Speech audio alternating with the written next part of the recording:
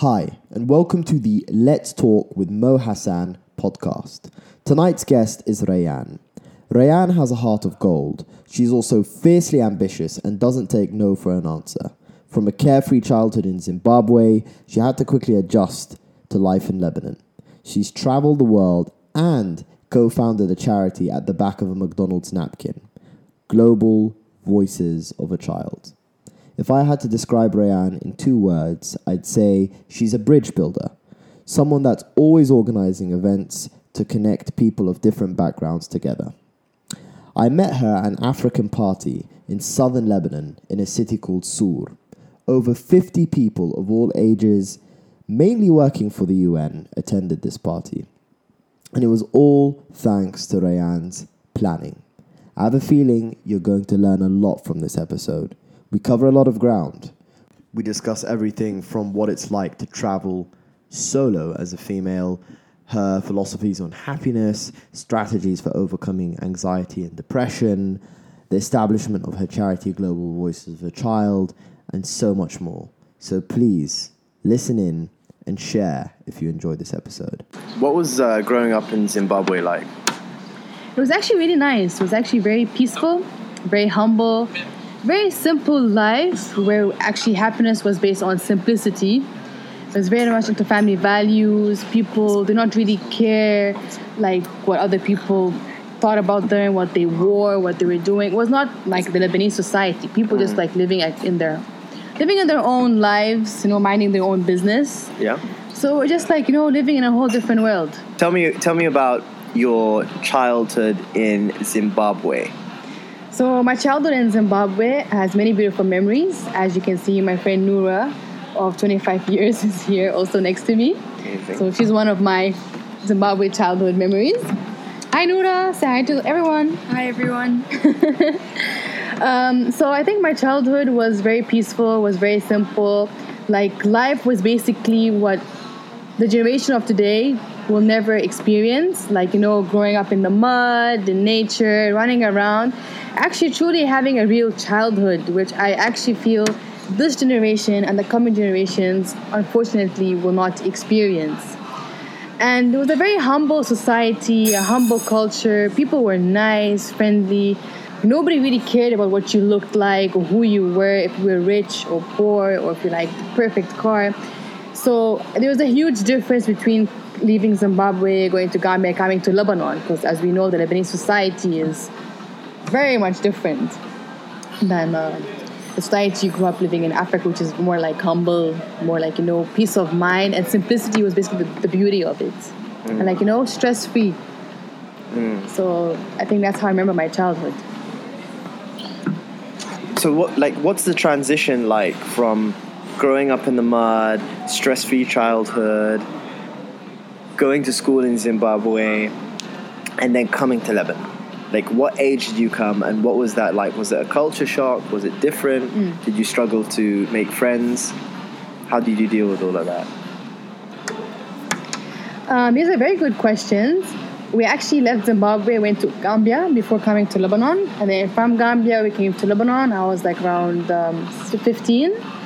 I actually did have a culture shock because I didn't really know much about Lebanon nor the Arabic language. Like, we used to come maybe once every 3 years, once every 2 years. So just for like summer and for like a month. So coming right during high school when everyone, like people like grew up in Lebanon, had a very different personality than I had. I came as someone who was very innocent, very pure. So I felt like people who grew up in Lebanon had a stronger personality. They were like street smart, they were stronger. They were like, and schools here, like people had no respect. They just like, spoke their mind. They were so blunt. We was like, what, in Zimbabwe? Like we couldn't disrespect anyone, or we had like soap in our mouths. So we were very British educated. So for me, it was like really, really shocking to see this transition. Like, in Zimbabwe, we couldn't even say the F word. And here we're like, saying all these, swear words. So yeah, it was actually very different. And my parents, my family were very protective because during growing up in Zimbabwe and Gambia, there were small cities, everyone knew each other. And it was actually safer than a big city where people were like very outgoing. There was like so much to do, lots of places to go out to. It which in Zimbabwe and Ghana, we didn't have those many options. So they were very protected. Be careful of your friends, who you go out with, where you go. So I felt like I was kind of like, in a way, I was very limited because I grew up as someone who couldn't take no for an answer. I did whatever I wanted. So coming at the age of like 15, 16, when you had someone trying to say no, like limiting your options, the way you like live life, was kind of also like a traditional culture shock as well, because the culture was not, I didn't really grow up like the Lebanese culture. So I was being introduced right now to how the Arab culture is, like to politics, how people are affected by sectarianism, by politics, by all these things which I was very ignorant about. So I was living basically, ignorance was a bliss for me when I was living in Africa. So coming to Lebanon, I think it actually made me who I am today. It made my personality stronger. I became more and more aware of many things I think I would have not actually been more aware of if I was still living in Zimbabwe. And what would you say to people? People have this strange vision of what Africa is like. You know, it's just kind of naked kids running around with flies on their eyes. What would you actually say to those people as someone that lived in Zimbabwe for 15 years? You know, what's the message that you'd like to get out to people? Is Africa how they perceive? Is it completely different? Are there things that you've had to educate Lebanese people about Africa since you've been here? So tell us a bit about that. Actually, coming to Lebanon, I also faced a lot of challenges when people would mock me, like, oh, we lived in Africa, and they would ask all these very ignorant questions, like, did you have any civilization? Like, you grew up with elephants, like with giraffes, lions, like, were there any cars in Zimbabwe? Like, very silly questions. I was like, what? Like, where are these people living? So people were really ignorant, and they really never understood. Like, they would never believe me when I said that, no, like, Zimbabwe is actually very beautiful.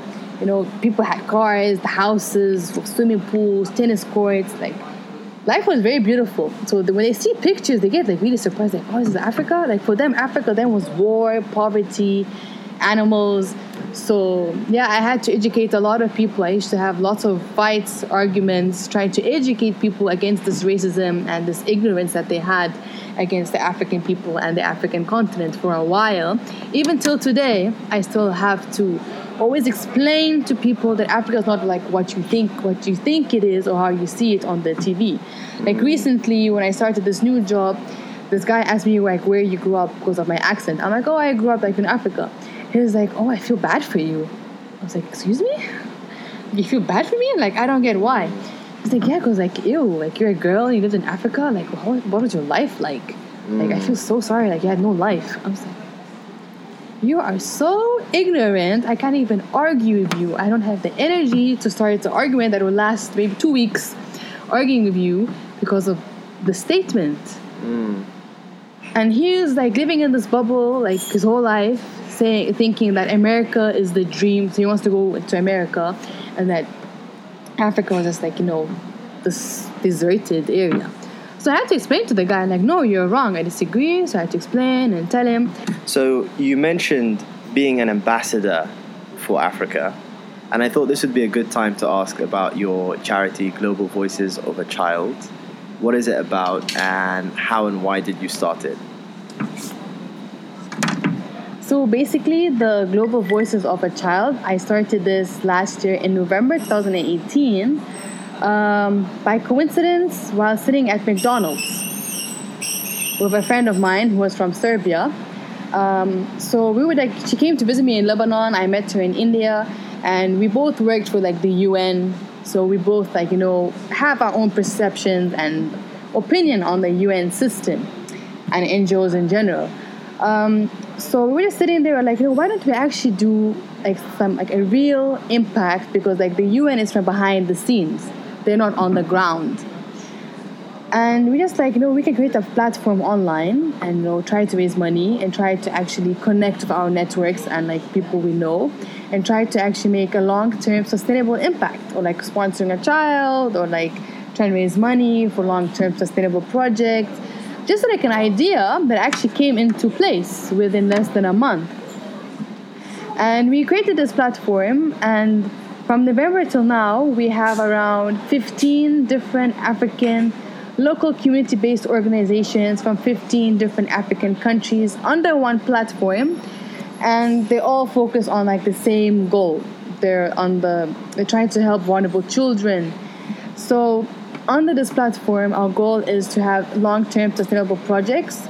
So we have received the grant from a Canadian donor organization, $5,000, to help build a permaculture garden in Kakuma refugee camp in Kenya, which is actually going to help the whole community-based area, actually training refugees to actually know how to do agriculture,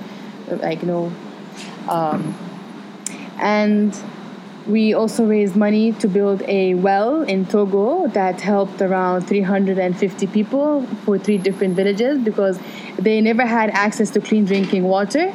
So this was the first time after creating the well, they now have access to clean drinking water.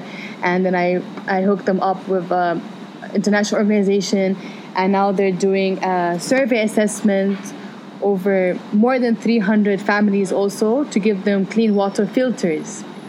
So it's just basically being the third party and trying to empower these local community-based organizations by helping them with proposals, getting donors, getting partners, getting people to help them, and at the same time trying to help them raise money for long-term projects such as building a library, building a school, connecting a Japanese donations team with 5 different African countries by sending monthly donations of clothes, bags, school utensils, these kind of like minor things. And it's still ongoing till today. It's been tough to raise money, actually. That's been our hardest challenge, was to actually raise money. And sometimes it was really sad when we talk with organizations where they have a project, but we're not able to help them raise that kind of money. So that's been one of our challenges we're still trying to work on. Something that strikes me is you're someone that you're a self-starter. That's one thing I like about you. And when we first met in the van on this party to Sood, I was thinking, how does someone organize 50 strangers, complete 50 strangers, many of them older than you, and get them to agree to meet at a party? Similarly, I'm thinking, how does someone start a charity that has had so much success and you kind of pass it off as minor? Why did you feel the need to start Global Voices of the Child? What is it about that sort of work that makes you feel alive? So for me, I don't like working in a system. I'm someone that if I'm not there on the field, seeing the actual long-term impact, then I don't see the difference. And I've seen individuals actually make a difference more than a big organization. Why did you go out of your way to start a charity to help other people? It might seem obvious to you, but I'm trying to really understand your thinking. Like, most people would start fashion brand or something that benefits them, but you've gone out of your way to raise money for vulnerable people in hard-to-reach countries. What is it about that sort of work? What is it about child protection and the humanitarian sector that draws your attention and energy? So when asked this question, the first thing people tell me, like, you probably are into this humanitarian field or into charity work for self-satisfaction, which I kind of disagree, because many people assume that if you're going to volunteer, if you're going to help, because it gives you self-satisfaction. For me, I disagree. It was never really self-satisfaction, because when I realized that people used to think that when I used to, because I volunteered in many countries, like in Brazil, India, Nepal, Costa Rica, Zimbabwe, Tanzania, people used to always think that I was the one that was going to teach them. But I was the one that was being taught. So I was not teaching them life. I feel like they were teaching me the meaning of life, which many people don't realize. So through these experiences, because I really worked in favelas and slums and refugee camps, so through what I've seen and experienced, I became really emotional to this kind of issue that made me want to keep working and actually help them and to empower them so they never need to use anyone. Don't make them feel like they need you. Don't make them feel like you're the one that is being this white savior when actually it's not. They're the one saving you, if you look at it from that way. And I feel like life is too short. We're not taking anything nothing material, nor fashion clothes. We're not taking that. The only thing you leave behind is the actual impact you leave on a community, on a person, or people. That's the only thing you leave behind.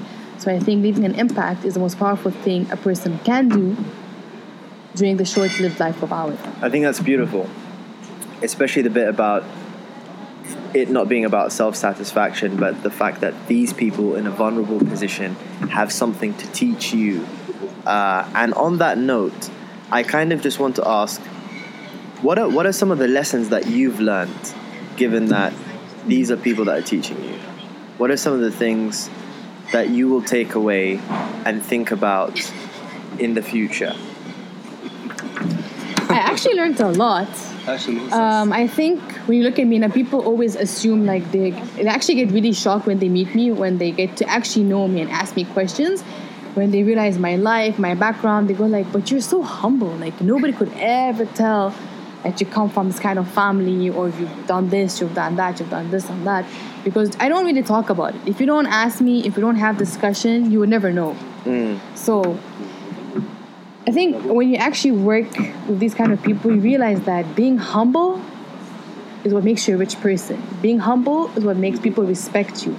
Being humble is what actually inspires other people. So being humble, having respect, helping people, being genuinely real, listening to people who are vulnerable, people who come from lower class, because we live in a world where people who are rich come from high class, are more respected, and people run after them like sheep because of their money, because of their connections, because of what they wear. They care about the brands, whatever, like, you know. So, but we actually realize people who have nothing are actually more happy than people who have everything. Right. Because they've accepted what they have, but they have inner peace. Like they have this faith, which people that have everything, that never had any hardship, will never realize until they actually face hardship.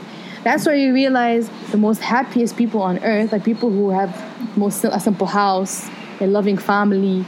No, they help each other out. They're happier than a man who's like rich with a beautiful young wife, or like about to get divorced. Like you always see these cases of opposites, right?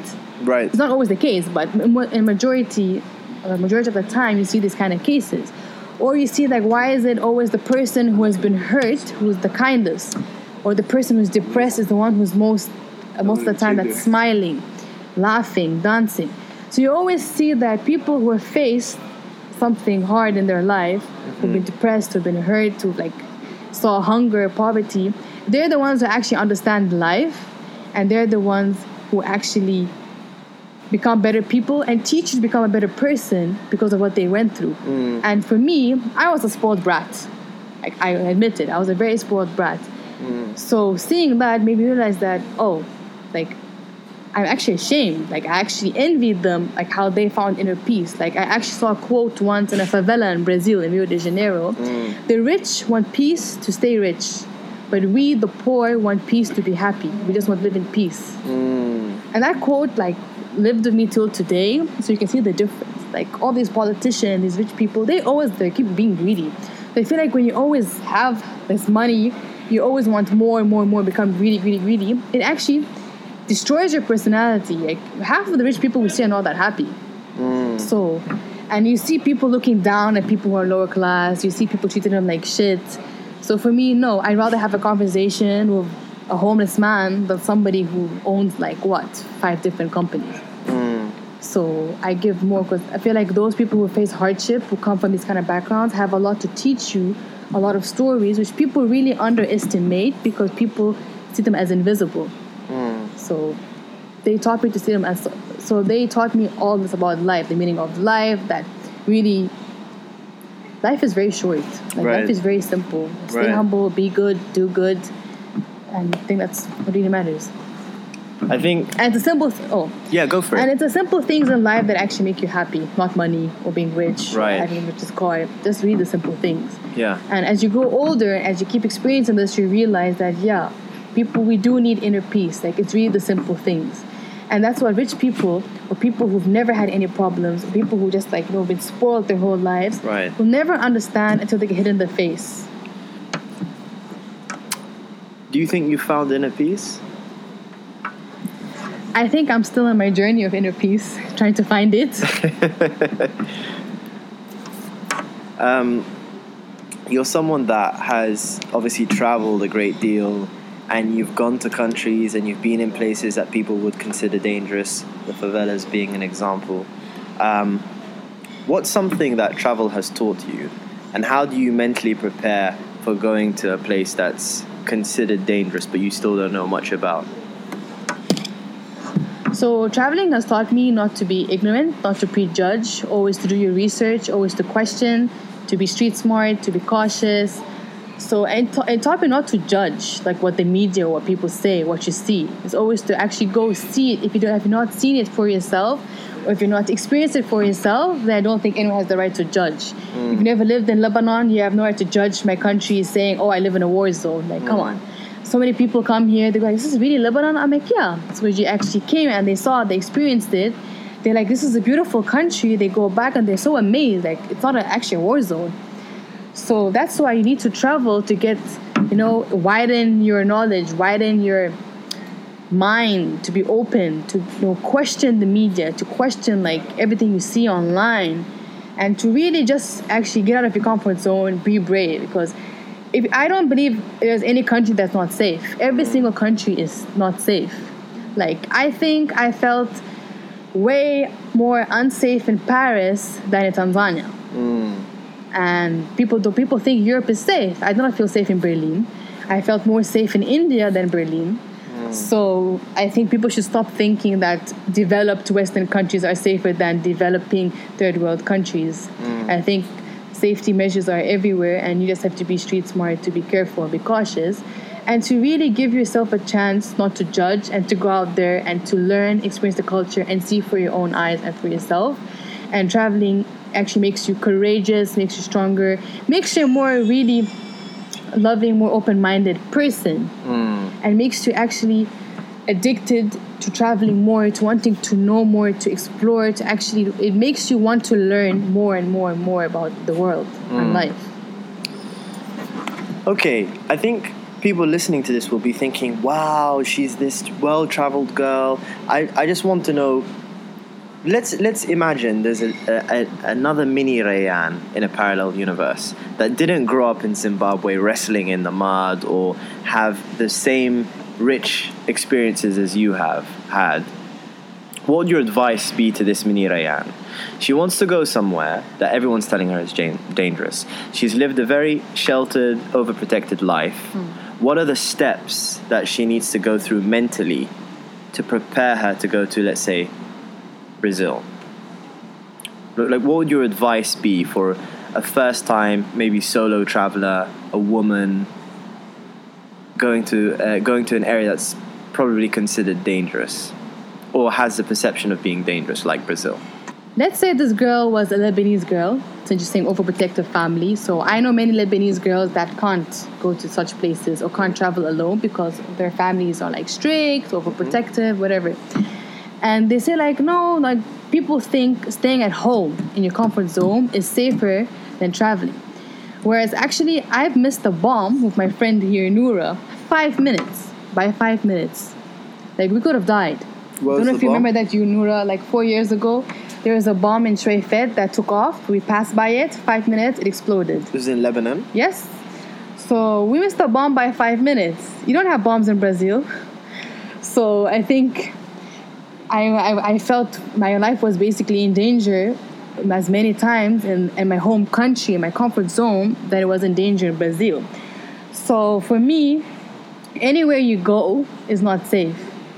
But as I said, you need to, if you don't take risks, you'll never know. Life is all about risks. So if you really do not take risks, you'll never know. And maybe you can even die in a car crash at home. You can because you can die by shooting at home. So I don't think staying at home is going to make you in a more safer place to be more protected. Like, I went to Brazil for 2 months, I came back, I was completely fine.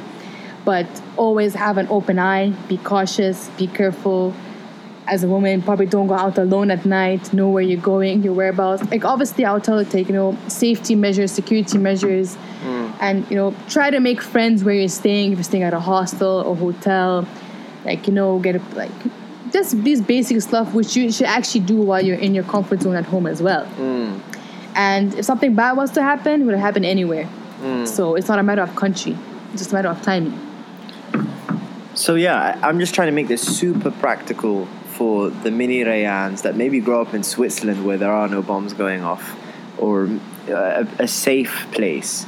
So what you're saying really is to kind of change your mindset around risk and acknowledge the fact that there's risk in everything. You might get in a car crash on the way to the airport, and then take the precautions, take the steps, budgeting, planning, all that good stuff. Okay, cool.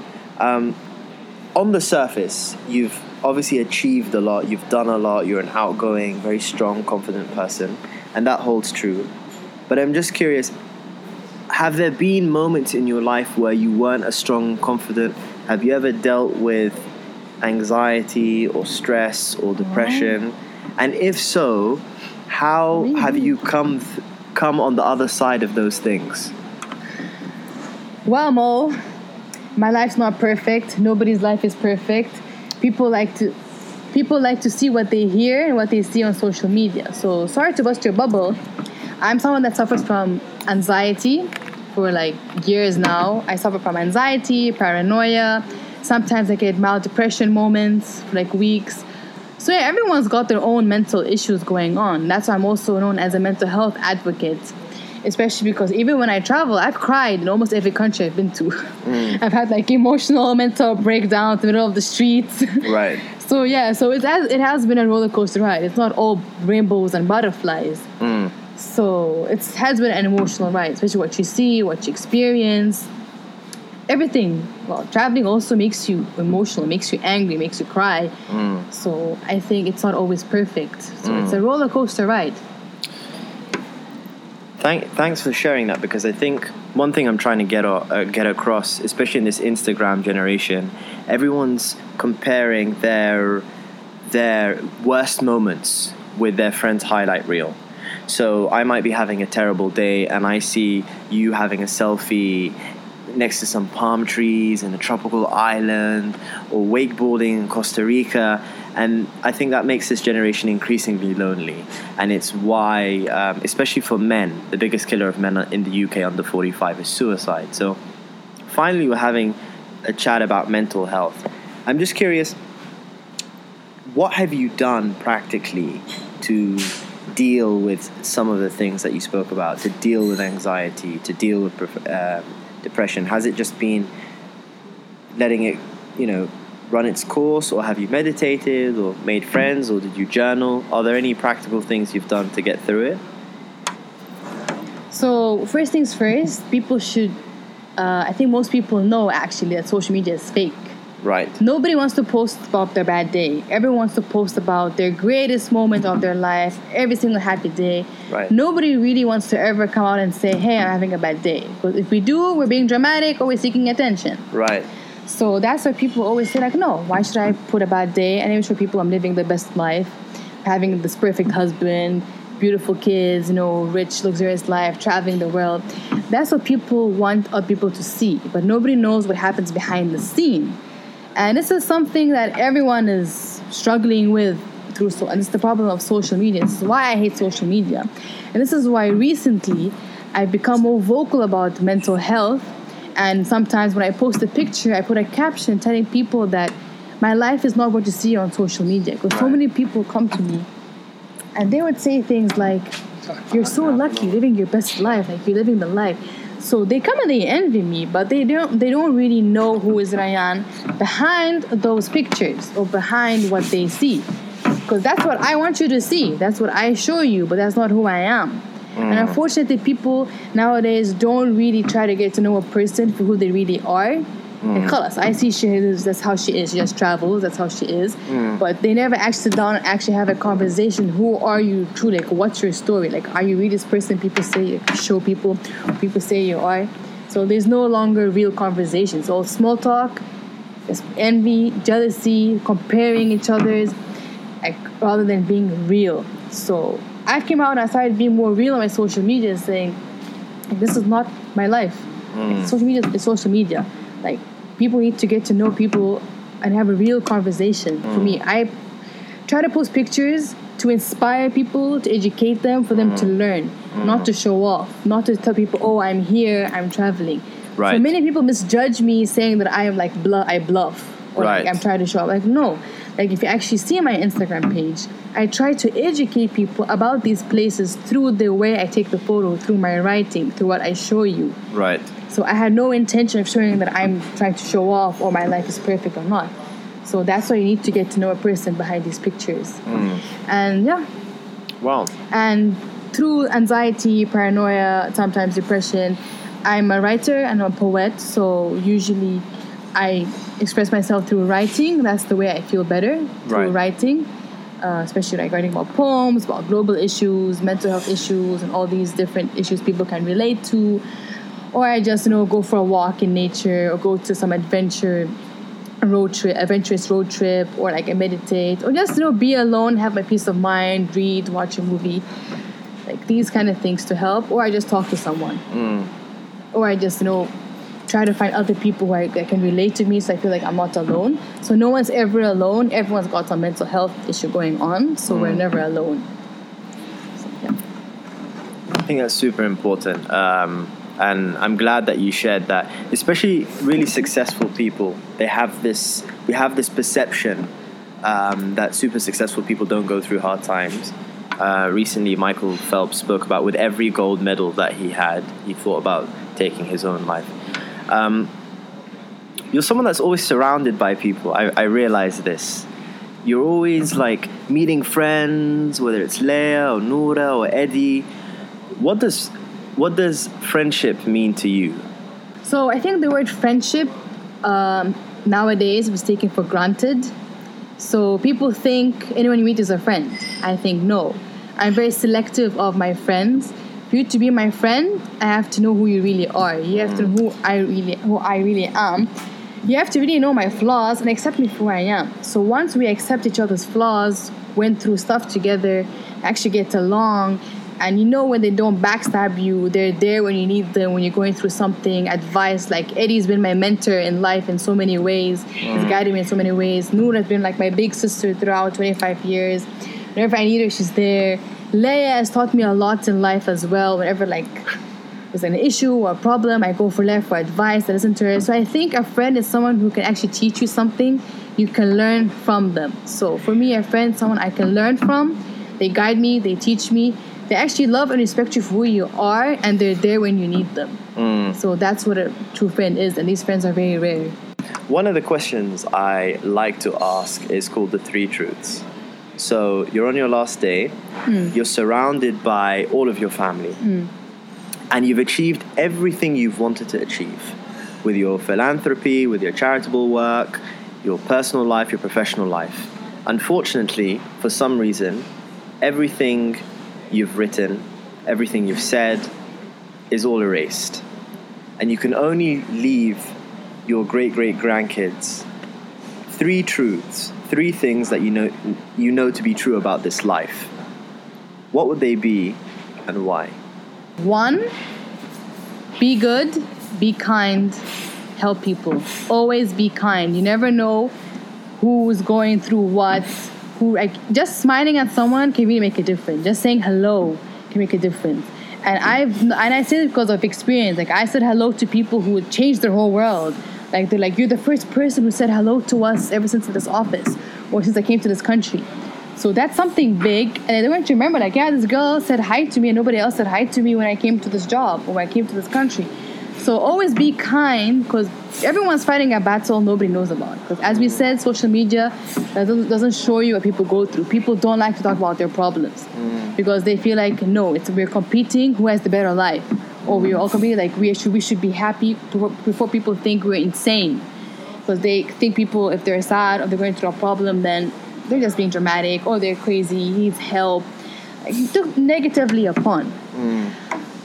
So that's why always be kind, be good, and try to help as much people as you can for the sake of it, not because of yourself, because that's the only thing you can leave behind in this world. That's very materialistic. Second thing, I believe, travel as much as you can, and you don't have to be rich to travel. People always say you need to be rich to travel. You don't. When I travel, most of the people I see are actually people who've actually saved money for years or been through a lot and are not rich at all. And they've traveled more than a man who is a millionaire. So you don't have to be rich to travel. There's always a solution. There's always ways. Now, like in 2019, there are many programs, options that help people who really need to travel on a budget or who can't travel. So it's not a matter of money. It's a matter of like how much you want it, how much do you need it, and your way to find your way through it. Like I save money to travel, and I think it's possible even if you save for a regile. Instead of spending an regile $10 a day, like if you save money instead of spending going out to eat, going for a regile, you can save that money to buy a ticket. Right. So it's always possible, and always believe in yourself that if you want something, you can get it. It's all like a state of mind. It's what you put your mind to it, it can happen. Third thing, I believe, always follow your passion. Don't follow what society, what your family wants you to follow. Always follow your passion, because if you end up with a job you hate, you're never going to be happy. But you can be happy if you're an artist, but it's your passion. So I think that's much better to fail at being an artist, which is your passion, than to fail at a job that you hate. So always follow your passion, even if it doesn't make you rich. Like really, being rich is not the main thing in life. It's not going to bring you happiness.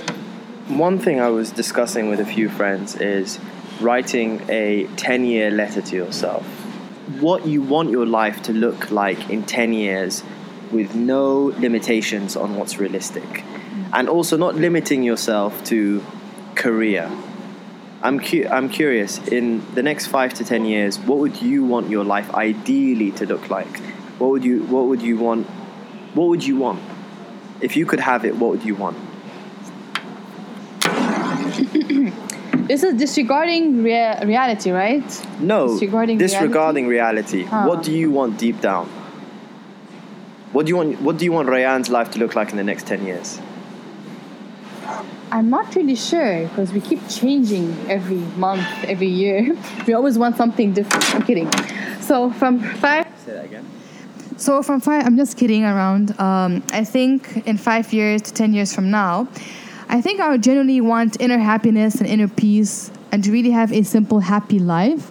Obviously, I would like to have a family, have children, and actually pass on my life experience to these kids, and actually start preparing my kids to live the life I had, to see the little rebel as little me, to see many of the hands, and to actually expand the global voices of a child to become an international organization, and to actually focus on that, and to actually make a much bigger difference in the world through this platform, which can become an organization, and to still keep traveling the world as much as I can, and being surrounded with my family and my loved ones and genuine, real friends.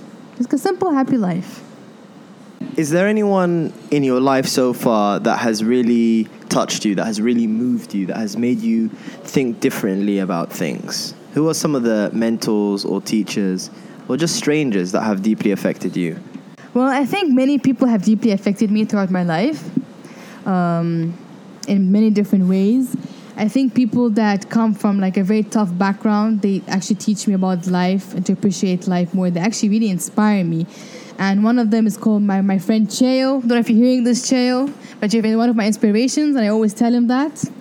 Noura, one of my inspirations as well, for being a very strong girl despite what she's been through as well.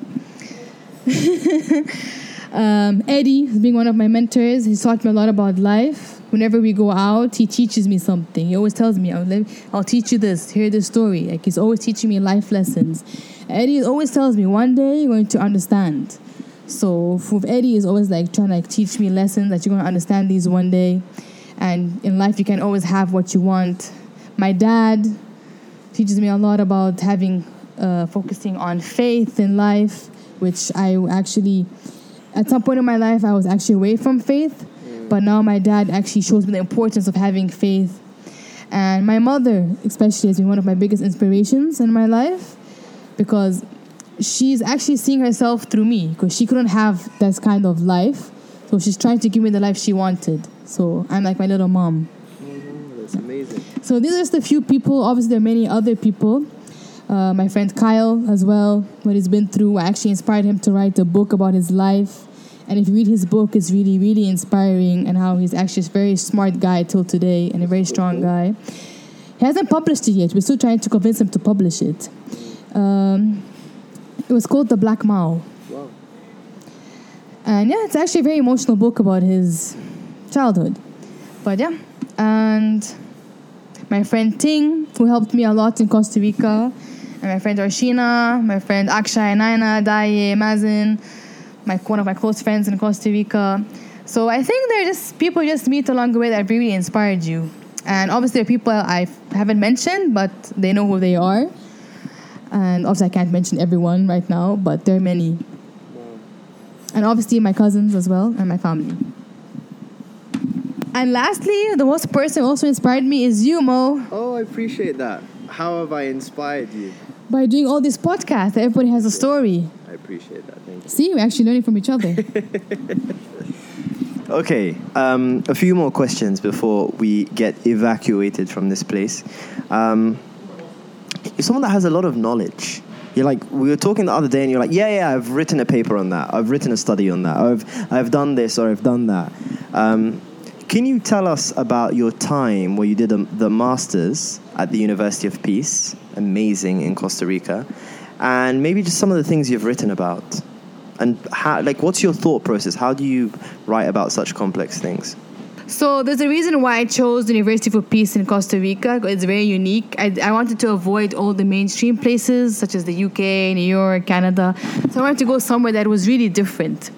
So I found out, well, this university is based up in a mountain, middle of nowhere. Nobody's ever heard of it. And it's like the little UN. It's so diverse, like 120 students, all doing masters that are very specialized in the humanitarian field and human rights, and more than 35 different nationalities. So the amazing thing about it was you are not traveling, but you are traveling through the people you meet. So you are all in one place, but every single day you are traveling somewhere, experiencing a different culture, all in one place. So for me, that was one of the greatest blessings I had in Costa Rica, especially living in a country that was very beautiful, all greenery, ecotourism, very clean. And people who are also very humble, like all they live by pura vida, means pure life. No, just live life, simple life, be happy, pura vida. So I actually envy these people. Like, why can't we all be like pura vida like them too? And in Costa Rica, they teach you to speak your mind, to question, to be more practical. It's not like, don't just follow what the book says. So it was very more practical, hand-on experience, field experience. And anyone could voice their opinion. Anyone could have a topic and speak about it. People come listen to them, which I think many universities don't give you that advantage. So, yeah, I think I felt I was the voice of the Arab world for the Arab world because there were not that many Arab students. And I felt I was especially the voice for all the Arab women and Lebanese women. And one Italian woman actually told me, I'm so happy you came here. You're being the voice for the Lebanese woman in a place like this. Tell us a bit more about these papers that you've been writing. When we were with French Mo, you're telling us about all these intricate papers that you've been writing, your dissertation, your thesis. How do you go about researching and writing those things? So during this background of political science, international affairs, human rights, international law, you have to write a lot since it's all academia, especially in this field. So when I have to choose a topic, I choose a topic that has affected me or I have interest in. So my passion is human rights. So one of my favorite topics was the human rights violations in Myanmar, Tanzania, Nigeria, Sudan, these countries, because I used to read a lot, see what's happening on the TV and watch documentaries. So it was my passion.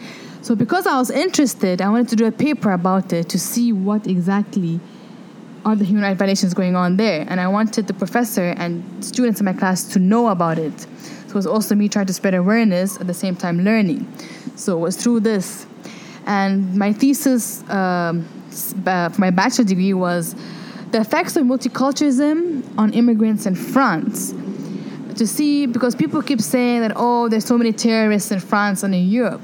And for me, I wanted to know what was the cause of that. I wanted to prove to people that it was not because they were Muslims. It was because there is the system that is in France and in Europe that is discriminating and ostracizing them to make them hate the system, to call them the other. So that's why they're the system that they don't realize that the system is creating these so-called terrorists. So that's why these topics encouraged me to write about them, to learn, to actually present it.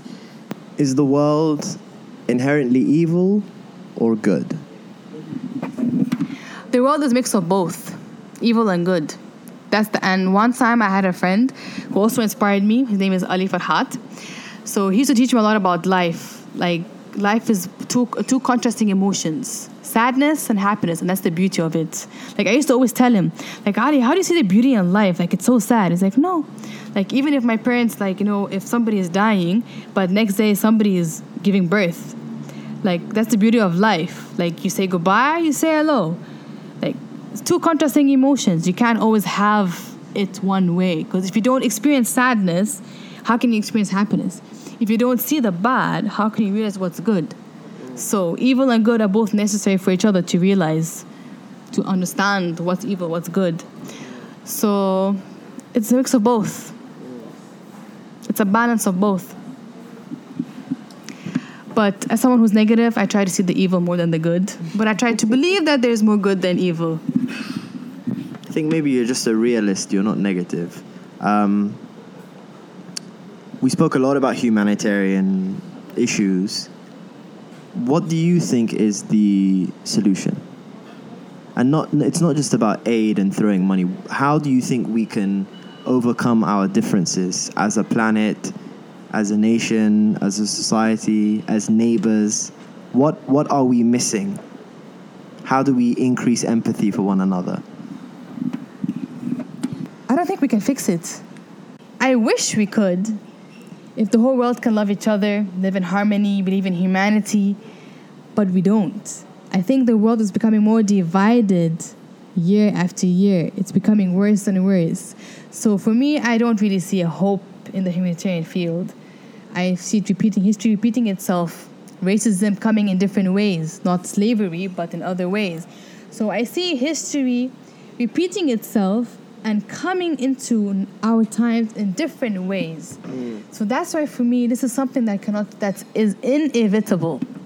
So that's why you as a person can do what you have to do as a person to help, to make a difference, to try to educate others, to make a change, to be a voice.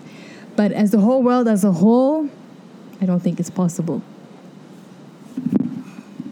But you do believe there's hope, otherwise you wouldn't be doing what you're doing. And so you're saying it has to come from the individual. Fix your home first, basically. I don't believe there's hope. I want to believe there's hope, but I don't see it. Let's be realistic. So that's why I see it more like an individual. The small difference is still a difference. In a bigger scale, it's going to take a lot more than that. So fix your home first. Fix whatever's around you, because if Syrian crisis, for example, all these crises in Sudan and Somalia, they could be fixed.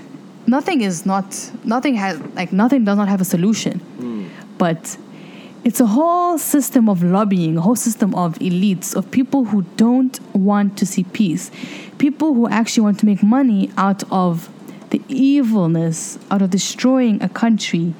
And evil is something the human is born with. The human nature has, that you cannot change, and it will forever be there. That's sad truth. I'm still pushing back on this because I think you invest so much time into things that many people would argue don't have much of an effect. You still put your time and energy into starting Global Voices of a Child. You still put your time and energy in working as a child protection officer. So I'm curious, what do you say to people who say, Rayan, this charity of yours, it's cool, it's nice, but it's a waste of time. It's not going to make a difference. How do you push back against those voices? I've already heard those from people closest to me many times, so it's not something new. But I say, any difference is a difference. If I'm making a small difference, I'm making something. I can't change the world. I can't change a country. But if you help one person, like one child, that's still good enough. Like you're still making a difference. Like that's what I'm saying. Like if you can help one person, do it, because you can't help the whole nation. So that's why do what you can and leave the rest to fate. One of the final questions. There's going to be someone listening to this who wants to do exactly what you've done. They want to start a charity. Their friends don't believe in them. Their family doesn't believe in them. They probably don't have the same field experience or contacts as you. Where do they start? How do they start? They start by believing in themselves. That's the most important thing, is to believe in yourself. Once you believe in yourself, you have it on your mind as a mindset, you will achieve it.